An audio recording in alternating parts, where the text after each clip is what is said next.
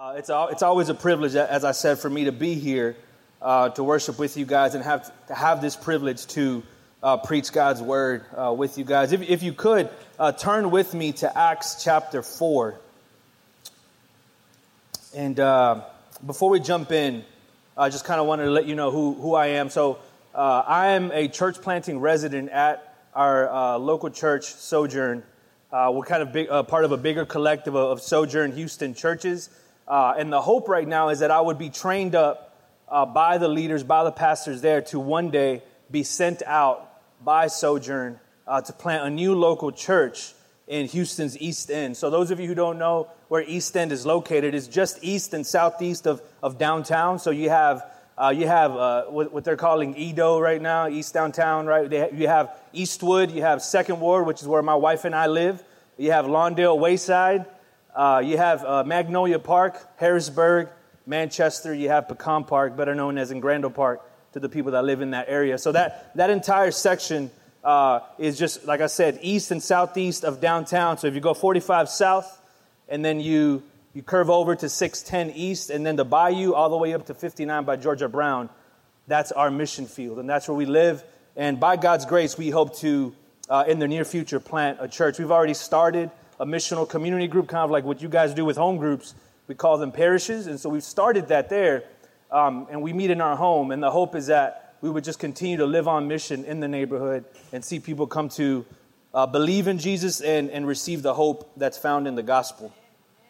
And so as you guys know, you guys have been walking through a series, right, in the book of Acts. And really the book of Acts is a powerful book, right? It is a historical book, though, that shows us what it looked like to live as a Christian in the early church, right? But not only that, it also can give us some examples on how to live today as disciples of Jesus. And so this morning we come across a powerful text that will show us how we can live this kind of empowered life today in our context, in our neighborhoods, and in our city. So let's jump right in. Actually, if you would, I want to raise up another short prayer for us before we jump in. Father, once again, we thank you. And as Mo said, Father, what a privilege it is that we as broken people who have often been prone to wander, that you would use us to proclaim your excellencies, to proclaim your gospel. So we thank you. We ask that you would open up our ears and our hearts and our minds to receive what you have for us. In Jesus' name, amen. And so, as I said, we'll jump right into it, but I want to start with a brief story here. Speaking of street preaching, speaking of open air evangelism, a few weeks ago, a mutual friend of mine and Sergio's, reached out to me through a Facebook message, and he sent me a picture of this old Bible, right? It's old, torn up, and a small Bible, and he's like, "Hey, bro, is this yours?" I was like, "What? Yeah, that's mine." So he found a Bible that I used to use, a small pocket Bible, back when we used to street preach like a decade ago. So I thought it was lost, and apparently one of those days when we went out to street preach, we used to bring out boxes of gospel tracts, right? And so apparently someone must have grabbed my Bible and threw it in that box and closed it up, and I just assumed that I lost it out in the streets. But it's a Bible. It had sentimental value, right? And so when he sent me that picture of that Bible, I was like, "Man, we got to get together, man. I got to get this Bible back." And so we did. We ended up getting some lunch here, right around the corner here in Northside. Sergio ended up showing up, and we had a good time of just kind of reminiscing, remembering, like, man, all the great things that God did when we were out in the streets preaching. All the great things that God did in us and how he formed us and grew and matured us.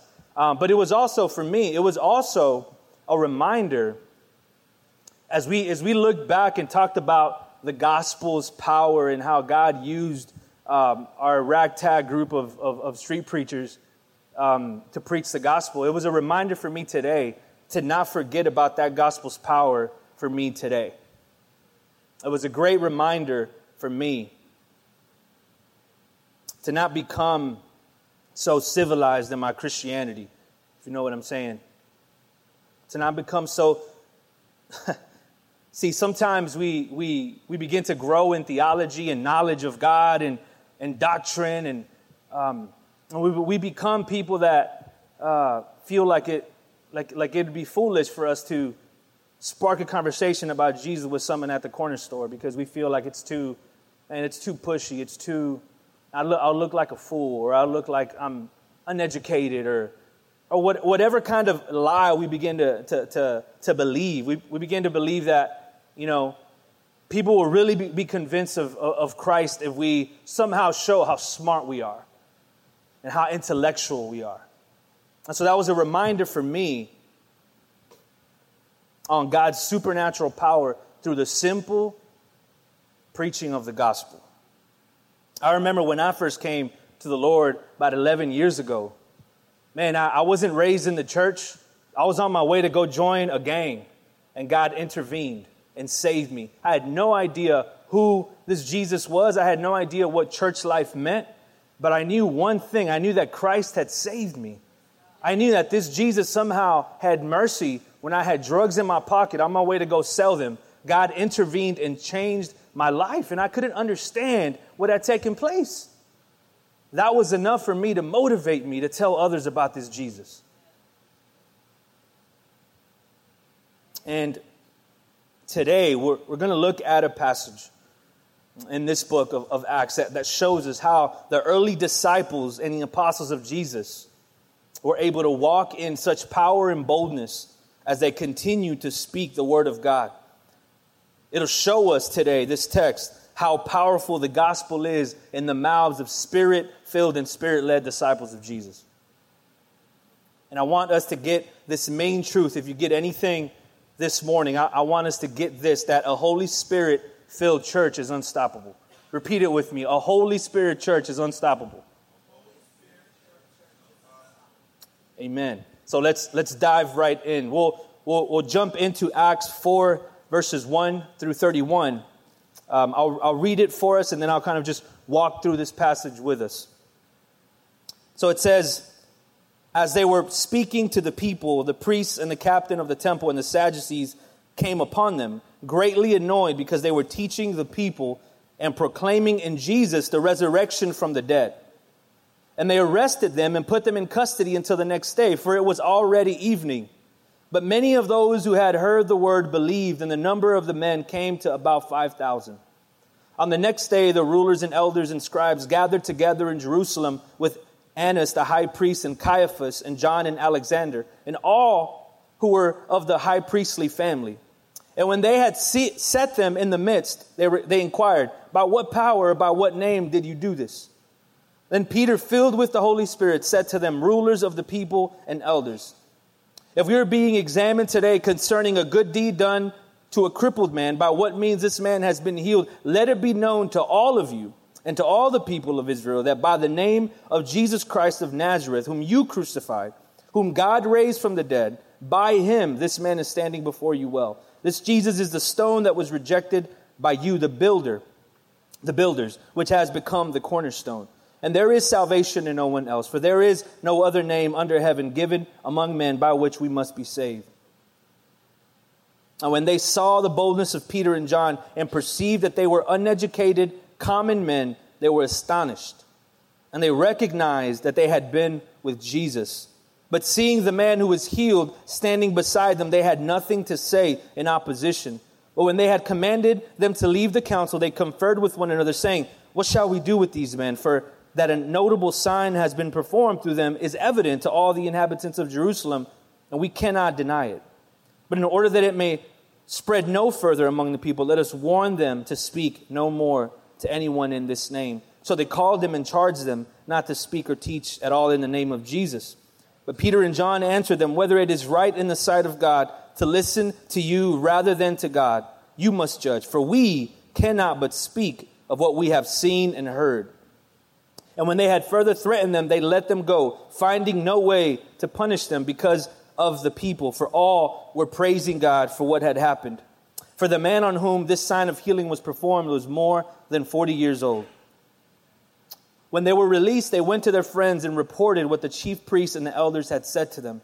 And when they heard it, they lifted their voices together to God and said, Sovereign Lord, who made the heaven and the earth and the sea and everything in them, who through the mouth of our father David, your servant, said by the Holy Spirit, why did the Gentiles rage and the people plot in vain? The kings of the earth set themselves, and the rulers were gathered together against the Lord and against his anointed.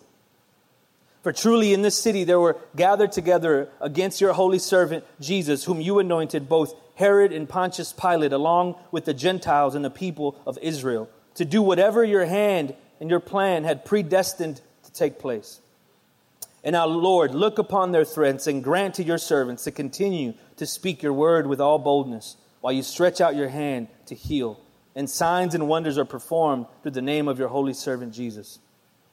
And when they had prayed, the place in which they gathered together was shaken, and they were all filled with the Holy Spirit, and continued to speak the word of God with boldness. And this is the word of the Lord. Amen. So, brothers and sisters, to give you some background, we see here in verse 1, as they were speaking to the people, the priest, the captain of the temple, and the Sadducees came greatly annoyed. Right? We heard last week from Brother Mo this story, right? He preached out of chapter 3, where we see that this crippled man was healed by the power of God through Peter, right? And we were reminded, and Brother Mo exhorted us to look at ourselves and ask ourselves, are we leaping for joy like this crippled man out of what God has done for us? And we were reminded that Peter used this opportunity, this great work that God had done, this miracle, to preach the gospel. And so as Peter is preaching this gospel in light of this man being healed, we have the religious Jewish leaders come up and listen to what Peter was preaching. And we see here that they were greatly annoyed at what they were preaching. Why? Why were they greatly annoyed? Because they were preaching in Jesus the resurrection from the dead. See, the Sadducees, they didn't believe in the resurrection. But not only that, they were hearing that this man whom they condemned and sent over to be crucified, they were saying that it was that man that rose from the dead, and it was that man that can grant us resurrection from the dead and eternal life. So they were annoyed. So what did they do?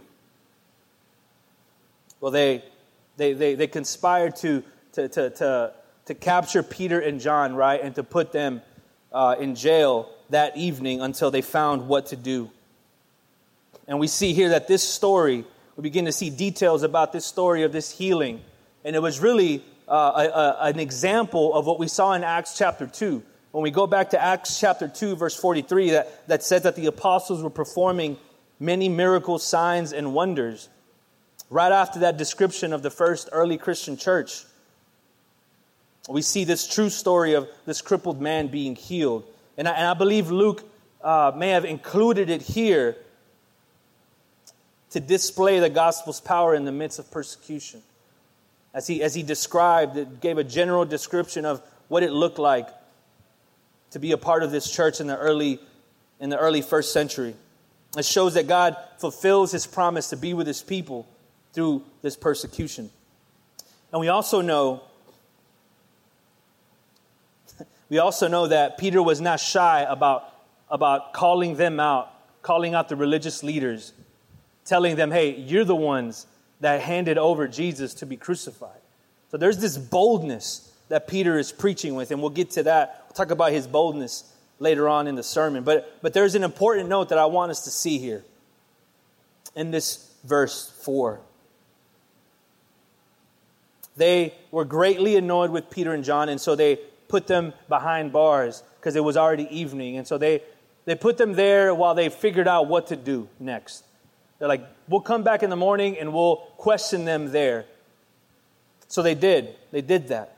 And we see in verse 4, it said that those who had heard the word, so the gospel, the sermon that Peter had just preached, it says those who had heard the word believed, and the number of the men came to about 5,000. So in Acts 2, we see 3,000 people coming to Jesus. And by chapter 4, after Peter and John were put in jail, after preaching the gospel, we see 2,000 more people added to that number. And why am I pointing this out? See, the Jewish religious leaders were desperate to contain the spread of the gospel, the spread of this message about this man who proclaimed himself to be Messiah and had now risen from the grave. They were desperate to contain that message. But we know that once the pure gospel word is unleashed and released, it cannot return void.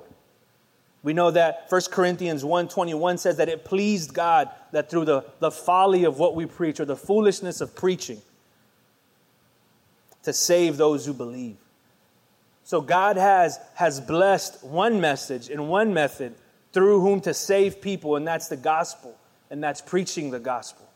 And so they tried to contain this movement by putting Peter and John in jail and questioning them and doing, we'll see later, threatening them, but they couldn't contain the message of the gospel.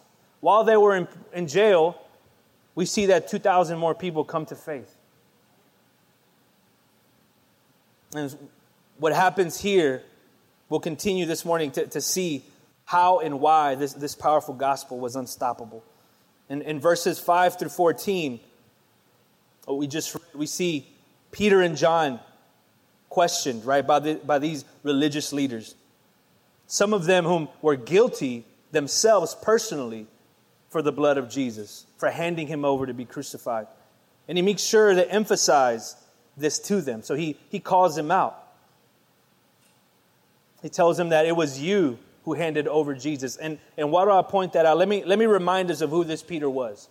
Let me remind us of who this Peter was. Before Jesus was crucified, before the Spirit filled him, Peter was a coward. Peter rejected Christ 3 times. Christ predicted that he would do it, and he still did it. And then he ran away in fear, denying that he even knew Jesus. So then how is it that a coward like that can be transformed into a bold witness for Christ, who preaches with this kind of authority? It can only be, brothers and sisters, through the power of the Spirit filling him and giving him boldness to do this. What a great transformation that we see here in the life of Peter. We see here that when the Spirit fills us with his power, cowards become courageous. Doubters become firm believers, and all of this is done by the Spirit of God through grace.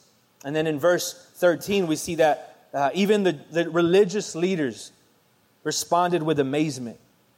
It says, "Now when they saw the boldness of Peter and John and perceived that they were uneducated, common men, they were astonished, and they recognized that they had been with Jesus."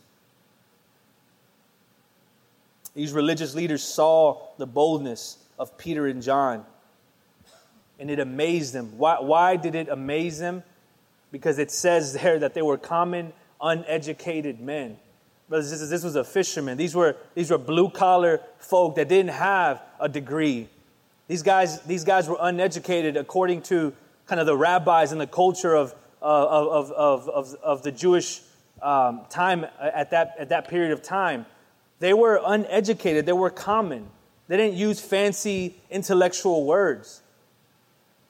And so here they're standing before those who are educated, before those who do have all the training, sitting under the best rabbis, teaching them the Torah, right, the law of God. And they hear these men speaking to them with such authority and boldness and conviction. Whereas they must have known, I imagine in my mind thinking, if I place myself in the position of these Jewish religious leaders and judges, thinking, man, isn't this the same guy who rejected Jesus 3 times? He was shaken. He was a coward. How is it that this uneducated common man can speak with such boldness? And they were amazed. They were astonished at that. And that's an encouragement to us today, brothers and sisters. Those of us who may feel like, we don't belong in that culture. We don't belong to those elite people or the people that have all these degrees and education. But we know that when the power of the Spirit fills you, when the power of the Spirit is empowering you, God uses a humbled, broken, Spirit-filled believer to proclaim His gospel.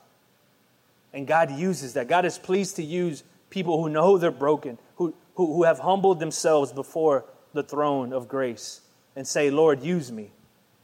And this is what God was doing in Peter. God loves to use the least expected people to do some of His greatest works. Some of the least expected people. I know some of you can maybe look at yourself and say, man, this is the last place I ever thought I would be. I was the worst in the pack. How is it that the Lord saved me? By sheer grace, man. By pure grace. It wasn't because you were better than the rest.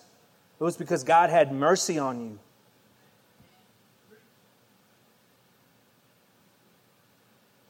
And with that, I want to take a few minutes to highlight verse 12, what Peter said with such boldness. Because I believe that speaks when we realize what this text is telling us in our culture today, speaks volumes as well. Verse 12, Peter, while he was questioned, what name are you doing this through? He says, it was in the name of Jesus that we did this. But he goes a step further. He says, and there is salvation in no one else. For there is no other name under heaven given among men by which we must be saved. What a great truth that this apostle, Peter, was speaking in front of the religious leaders who had rejected Christ as Messiah.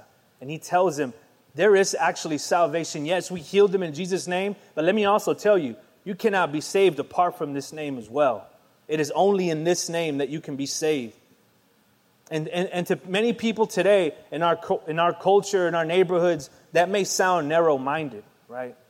To say there's salvation only in this one man, only through Christ. Brother was saying, I am the way, the truth, and the life. No one comes to the Father but through me. That may sound narrow-minded to some people, even some of our friends. But think about it.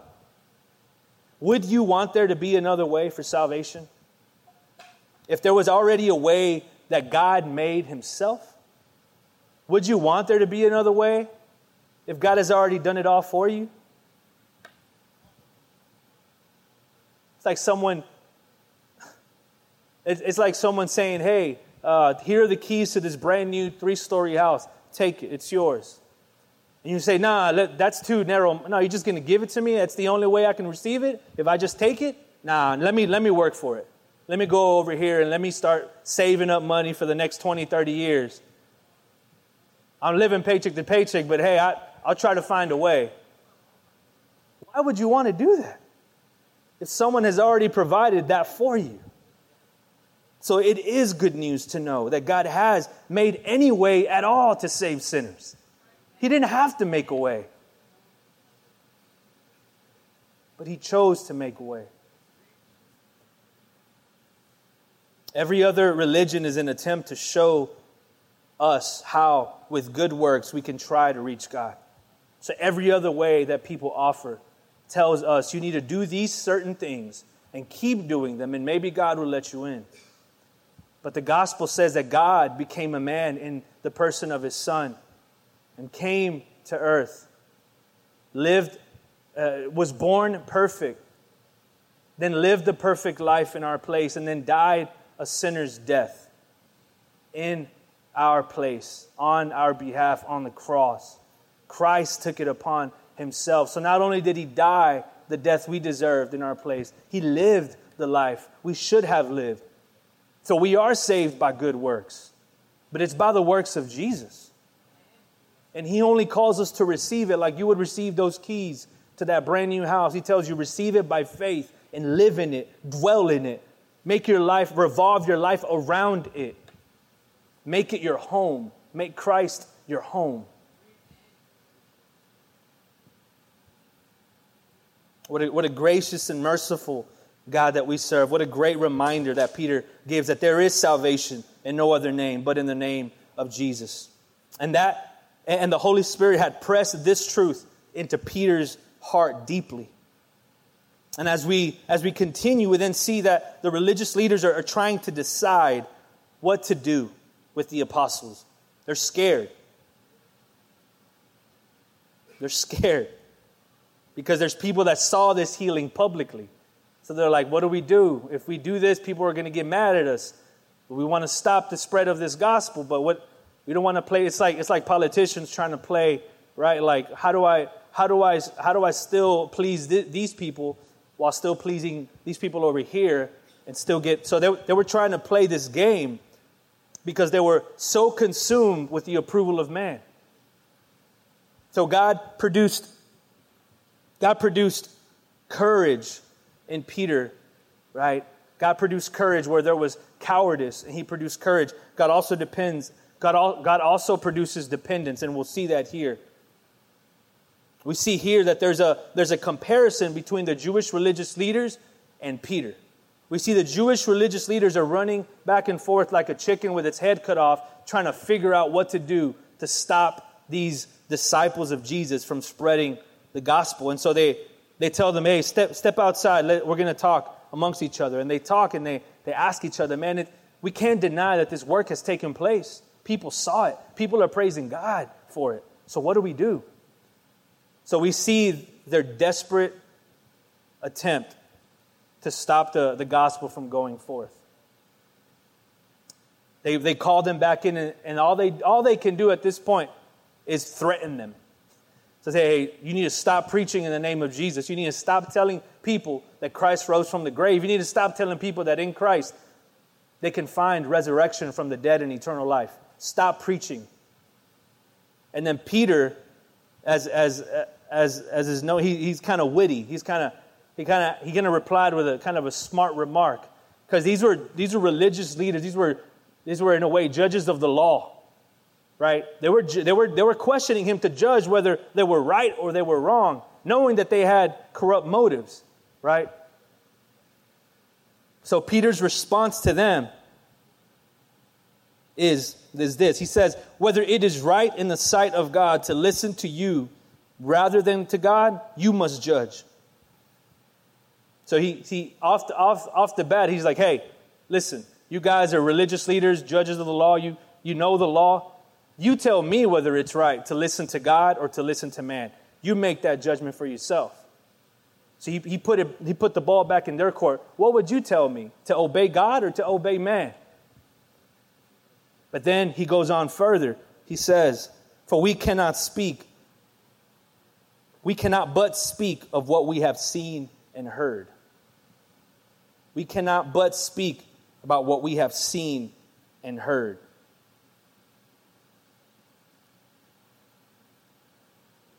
This is one of the most clear examples here, brothers and sisters, of just how enslaved the Jewish religious leaders were to the approval of man, while comparing that to how captivated Peter and John had become. Specifically talking about Peter in light of his rejection of Jesus before, how captivated and how devoted he had become to Jesus. How he was willing to say, you know what, in light of your threats, I am going to only speak what I have seen and heard, and that's Jesus and him crucified. And that's Jesus and the resurrection. He was willing to continue to do what God had called him to do, even though he was being threatened with his life. And as I said, these religious leaders could not deny that the miracle had been performed. They seemed to not care at all here about whether they were right or wrong. Their only desire at this point is to protect their reputation, their approval of other men, and their own self-made religion. And here, it's really a pitiful picture of how far these religious leaders were willing to go to cover up what they had done. And all they could do at this point, as I said earlier, is threaten them again. And that's what they did. So they just threatened Peter and John again and let them go, because they couldn't do anything. They were bound by the approval of man. And we see on the flip side, in comparison to that, Peter was bound by devotion, singular devotion to Christ. And as I said, brothers and sisters, the Spirit produces this. The Spirit produced that in him. Apart from the power of the Spirit, Peter was a coward. But here, full of the Spirit, he's willing to be killed for the sake of preaching the good news. And then Peter and John, as we've read, they said that they can only speak about what they have seen and heard. So Peter and John, brothers and sisters, weren't preaching something that was just in a kind of a dead book. They were speaking what they had experienced. They were speaking what they had seen God do. And this kind of goes back to them being common, uneducated men, right? They didn't try to respond to these threats with intellectual arguments, right? They responded saying, I can only preach what I've seen and heard. You judge for yourself whether it's right to obey man over God. But for me, I'm going to preach what I've experienced. I'm going to preach what I have seen with my own too. And they kept doing that. So it's a call for us today as well to examine our own heart on whether or not we are seeing and hearing from God's word. So that when we do share this Christ with other people, it's coming out of a deep well, out of a well of experiencing God's power, God's conviction in our life, being very aware that we're needy, broken people. And we can tell people from that place, man, this is what the Lord has done for me. And He has done it through this message, which is the good news, the gospel. Man, are we sharing Christ out of that place or out of an empty well? Is the question we need to ask ourselves when we see what Peter and John were doing here. They were sharing Christ out of that overflow. Imagine Peter, brothers and sisters, after having rejected Christ 3 times, and then that day that Christ appeared to him by the beach. I bet Peter was terrified, but the first words that came out of Jesus' mouth to him directly was, "Peace be with you." So Peter knew how forgiven he had been. Peter knew all the things he had done. He knew all the jacked up stuff he had done after becoming a Christian. This is after being a disciple of Jesus. And after experiencing that kind of forgiveness, mercy, and grace, the Spirit used that to show him, no, I don't want to go that route again. I'm not going to deny Christ. I'm not going to cave in to these people's threats. I'm going to preach boldly. If it means that I die, I die. But I'm going to preach boldly. And that could only have been produced by the Spirit.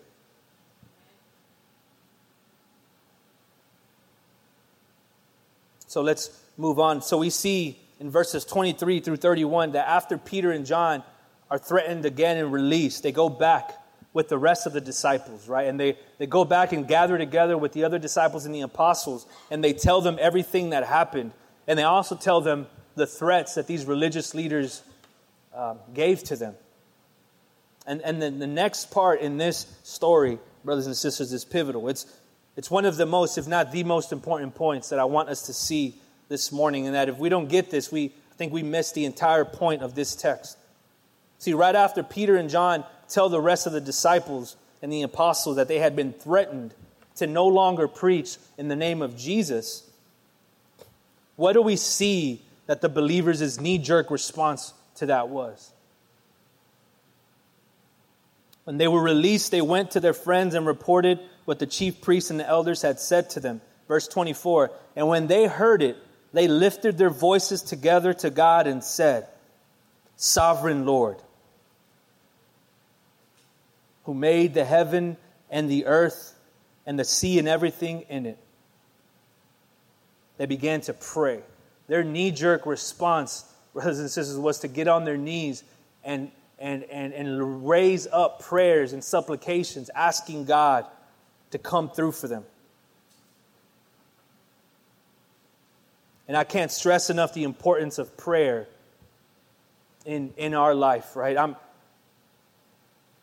learning that as I'm going. It's so important to not forget that we don't rely on ourselves, we rely on the Spirit.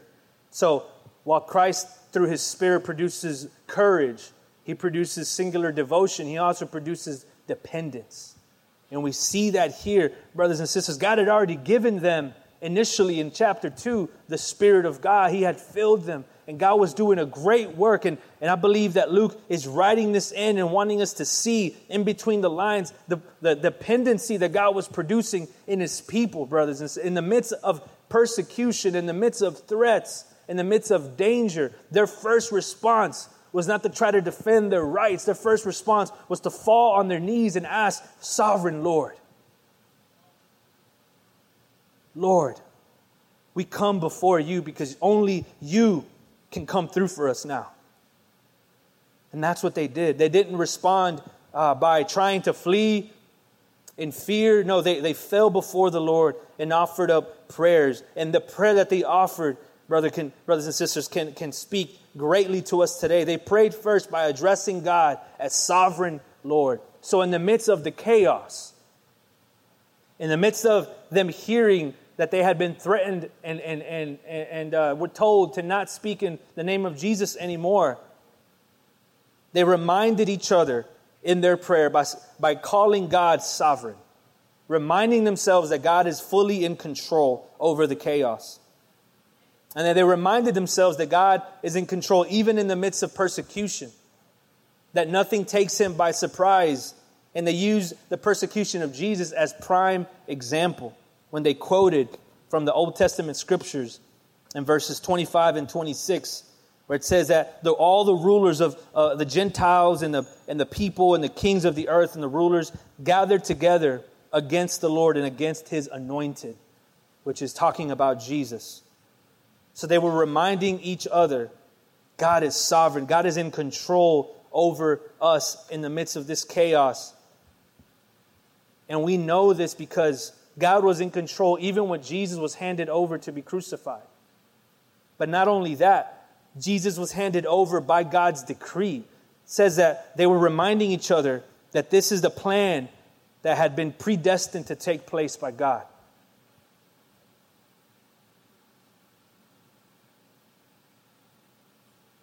And in light of that, they asked God to look upon the threats of the Jewish leaders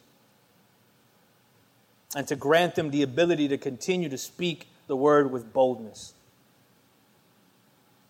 So God produced this dependency in them, and they asked God not to remove the persecution, but to give them the ability, the power to continue to speak the word with boldness. And we know as we talk about the Spirit producing courage, as we get close to finishing this morning, we know that the Spirit produces courage. It does produce dependency. It does produce singular devotion. But I know from my life, I know I can look at myself even this morning and even look back on this week and say, I know where I have failed here. I know where times where I should have probably prayed, but I depended on my own gifting or my own ability. I know that sometimes I cower in fear of other people's approval. I know there's been times in my life where God was calling me to share the gospel and I didn't do it. So I look at this and I see that the Spirit does produce this, brothers and sisters, and that the Spirit produced it in the early church. But I don't want us to also idealize this passage, because next week we see very quickly that although God was producing all of this, there was still brokenness that was trying to infiltrate the church. The only one, brothers and sisters, who walked perfectly in courage, in devotion, and in utter dependence on the Father was Christ. So where we fail, brothers and sisters, we can come before the throne of grace without condemnation, but run to Him for mercy and plead Him that He would fill up in us what is lacking. And we know that we find grace in Him, and we know that when we see in our life that an area of our life is lacking, it's not meant to condemn us. It's not meant to produce condemnation, but it's meant to produce a greater response, a greater gratitude for what Christ has done for us, because He was perfect. We were broken. He stepped in and filled that gap. So as we ask God to fill us with His power, as we ask God to fill His church with His power, we must cling to the perfection of Christ, knowing that where we do fail and where we will fail in the future, God has already made a way. He's already forgiven us. He's already equipped us and already opened up the door for us to enter His throne room. He promised in Matthew 16 that the gates of hell will not prevail against His church. So brothers and sisters, as we depend on Him, as we kneel before Him and ask Him to give us of His Holy Spirit, of His power, for courage and for devotion and for dependency,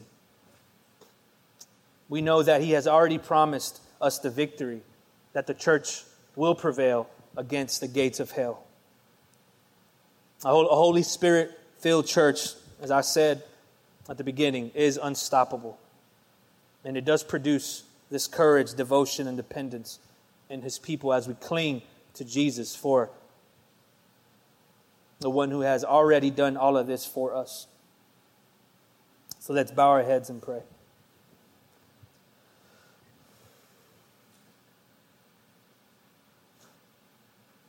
Father, we are broken. Father, we are needy. We are weak.